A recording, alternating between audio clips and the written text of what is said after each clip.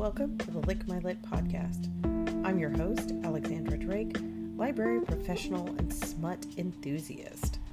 Each episode, we'll have hilarious, provocative discussions about erotic literature, authors, and self-proclaimed sexperts. The goal being to create an open, non-judgmental dialogue surrounding sexuality, fetishes, and romance through the examination of multiple genres of erotica. So, let's slide right in. What Actually, is... I'm not. I don't think it is. I don't know the appropriate term. I'm the worst. Intersex. Intersex? Mm-hmm. That's what we're doing? Okay, yeah. Intersex. There's an intersex character for sure. Yeah. And they play a pretty important role. They don't mention it and then it never happens again. Like, it is mentioned multiple times in the book. And it's never, interestingly enough, for all of George's patriarchy bullshit, it's never really a negative, which is comparatively for all of the stuff that he put in there that's ridiculous. It's really pretty interesting and impressive.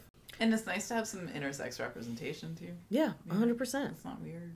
Well, and it's one of those things. I guess it is weird because you're a lesbian sex zombie who's also intersex, but that's fine. It was a he-him situation, then became a they-them. You know, which I think happens a lot, right? You kind of, a lot of the time you identify as one and then kind of come back to the middle, right? And it sounds like you don't get a lot of his internal dialogue, but I feel like they're making the most of it. They're having sex with all kinds of people. Like, get after it, you know? And I agree. I think that'd be pretty good. That'd be really great. Especially because I'm, like, on my period right now and I'm so over it. Like, whoever wrote that song, like, I Enjoy Being a Girl, was definitely a man.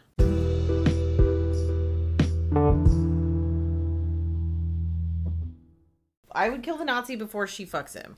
I don't understand why all the Nazis weren't dead in the first place. I don't think that you need Nazis to do anything ever except for die. I would kill all the Nazis too, even before they were part of the storyline. 100%. Like, that just doesn't seem like it's a part. Like, it was totally a random side note. It super didn't have to happen. They, of course, betrayed her, and then they had to kill them anyway. And then why does she have to give her virginity to somebody who betrays her? It's just bullshit.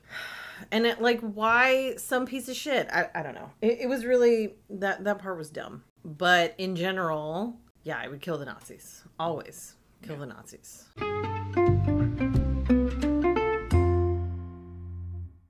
So I think, unless you have some, like, hot tips from a lesbian. Scissoring's not a thing. Scissoring is not a thing. You should definitely have a cart full of dildos. Being a virgin lesbian is not a thing unless you're really into it. Well, and also virginity, and we don't have to, like, deep get into it, but, like, virginity is a patriarchal construct. Oh, yeah, absolutely. Like, the whole idea that you, like, your pussy is, like, the sacred bag that you have to, like, protect. Like, that's, and your hymen, like, that's not what it means. And, like, hymens aren't guaranteed. Like, like, a hymen can be... Actually, do you know why we have hymens? It's for been bacteria. Scientifically proven that hymens are there to protect babies from poop bacteria whenever you're shitting yourself. Mm-hmm. And then that's why whenever you're an adolescent, or whenever you're a toddler child, like, chances are it's going to rip because you don't need it anymore because you're not shitting yourself and you're not worried about getting shit in your pussy. Yeah. That's what a hymen's for. A hymen is not God's, like, seal on your pussy. Yeah. Yeah. Like a freshness seal. Like, if you cracked it, that's it. You got to toss it in the dumpster, start over. Like, it's it. Like, you ruined God's freshness seal. It's past its usage date now. Like... You gotta keep refrigerated, and you didn't, so it's done. You might as well just throw your pussy away, kill yourself, like, right. It's over. Oh my god. Dumb. Yeah, no. Super dumb. It's totally dumb. It's an absolute patriarchal construct, and I think the fact that there's so much importance placed on a woman's being used goods, like, all of that is garbage. But that's the thing, there's no importance put on women's sex experience at all. You're a vessel for a male sex experience. Right. And that's why this man has no idea what lesbian sex looks like. Yeah. That's why most women don't orgasm with their partners. Yeah. Like, there's just no emphasis put on female pleasure at all. And it's a huge problem in these books, too, because the times I've read them, I'm like, oh, yeah, that sounds great. Being like, the orgasm washed over me like a river, like running over pebbles, and the force of the river smooths them into soft, like, orbs. No. Like, there's no attention put to, like, a woman's pleasure. A woman is purely there to be theatrical and, like, make a man feel like they're doing a good job. Right. Stop. Well, and when I started reading this book, I thought, well, okay, this is about lesbians. Like, surely we'll talk about, like, female pleasure because it's literally females and females. And there was really not any emphasis. It was more about, like, how can we wield our sexual power, quote unquote, and manipulate men and control the world with that. Where, you know, like, what is it they, like, if women could sleep their way to the top, there would be a lot more women at the top. Mm-hmm. It you know, that sexual quote unquote power it's as imaginary as virginity. I would be at the top. I have really fucked my way to whatever I have right now. But it's not at the top. Like, I'm not a billionaire, like, pussy mogul now. Oh my god, hashtag pussy mogul. I love it. I really tried. Oh my god. But I feel like I just kept fucking myself to the bottom. Right. Well, and because that's the thing, right? Is because sexual experiences don't cross over into anything else. It is purely a sexual experience. It is a sexual experience either singularly or shared with whoever you're sharing that experience with. And beyond that, the significance kind of, it wanes when you get out into the real world.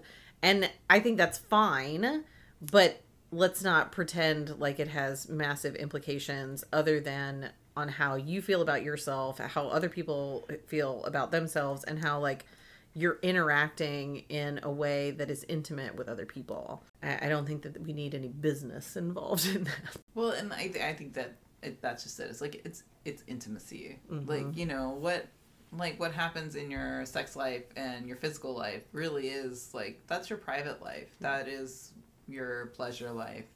Unless you're monetizing it, and then it's public life. But, you know, like, that's yours. Yeah. Like, it really doesn't have any bearing on, the, like, who you are as a person, or what you're doing in your career, or what your direction is in life. It really is just, like, it's your playtime. Yeah. It's a time to, like, you know, de-stress and let off steam, and, like, intimacy with your partner. Yeah. And like, play. Yeah. It's play. Yeah. It has zero to do with, you know, like, taking over the world. Yeah. Like, if it did, oh my god, I would be like Kim Jong-un. I'd have a whole country. They would all have my haircut. It would be so great. I have fucked enough to be Kim Jong-un. You know? Like, if I could take over the world with pussy, I would have done it a long time ago. But no. No. Like, yeah, that's not how it works. Well, and Aaron and I were talking about that when we were talking about Your Dad Will Do. Your Dad Will Do. Oh my god, it's so good. That one's really sexy. And part of the reason that it's sexy is because you're with two people who are being very intimate, but it's also she's a teacher, he owns a business, whatever. And a lot of these books, or the assumptions about these books, is that they're raunchy and bad and naughty and inappropriate, but it's just normal people, regular old humans, interacting with one another in an intimate sexual way that has nothing to do with what they do outside of that situation. So, you know, I tease and I'm like, they're good people, you know, like, this is just a situation.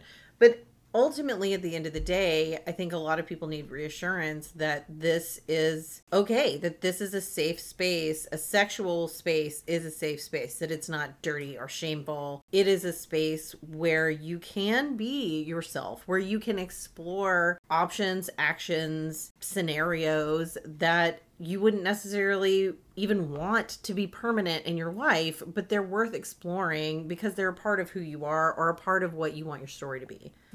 And I think that's really the fun part about it. And I think that's why I'm drawn to exploring different perspectives on sex. And part of the reason why I wanted to read this book in the first place, because, I mean, I've dabbled a bit, but I don't identify as queer. And so I was thinking, like, this would be a really fun foray into a world that I'm unfamiliar with, but that I want to know more about.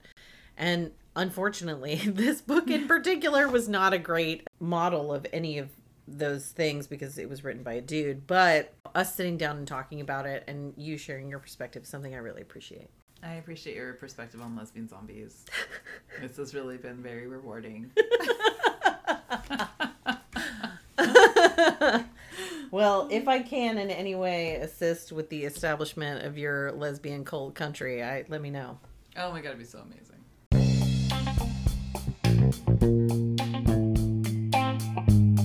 We love our listeners, so don't forget to like, share, and subscribe.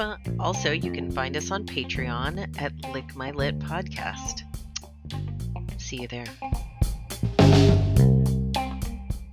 Thanks so much for joining us on our exploration of Invasion of the Lesbian Zombies. Thank you again to my incredible co-host, Veronica. We are madly in love with you, and we'll see you next time.